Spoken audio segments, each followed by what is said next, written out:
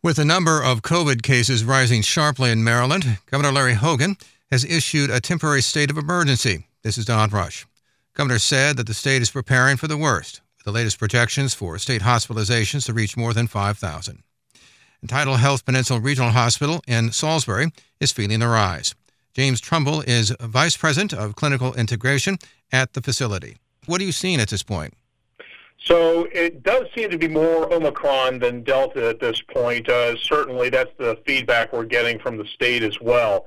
But needless to say, the number of cases has just gone up tremendously. If you look at a comparison of just total cases back from like January of last year, April, September, when we hit the peak, it was 2,000, maybe 2,500 cases a week on average.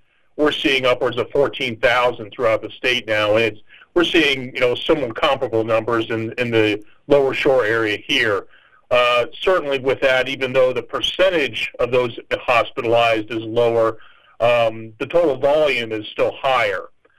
So we were up around 90 patients with COVID in the hospital. I think a few have been discharged, but that's certainly an all-time high for us. When just a month ago, when Delta was still very active, we were seeing 40 or 50 a day on average. To say that the staff are feeling it is an understatement. I mean, we've been doing this for 2 years now, and the situation itself, it's exhausting for them. It's very stressful, obviously. You may have heard, other hospitals in the state, up in Bel Air, and I think Bayview, and I'm trying to think Howard County maybe, have actually gone to that crisis level.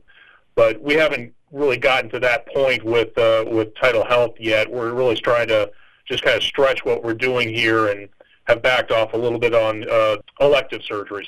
So we backed off a little bit on them to kind of offer, basically a little reprieve to the staff because of all the other cases that we're seeing, primarily of COVID, and certainly the severity that we're seeing there. But it's still a strain on the system, without a doubt.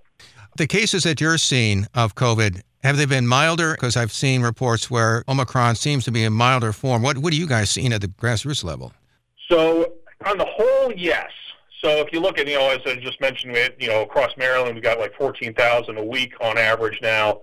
And certainly we're seeing, as a percentage, there's fewer being admitted and I would say a comparable number dying even still from it of those, and that's still unvaccinated people. That's the lion's share of those who are dying from it.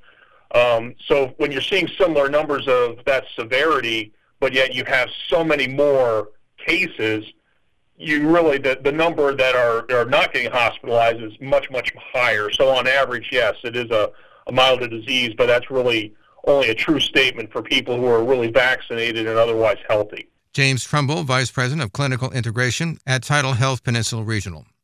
In our next segment, we take a look at the implications of the governor's emergency measures. This is Don Rush for Delmarva Public Media.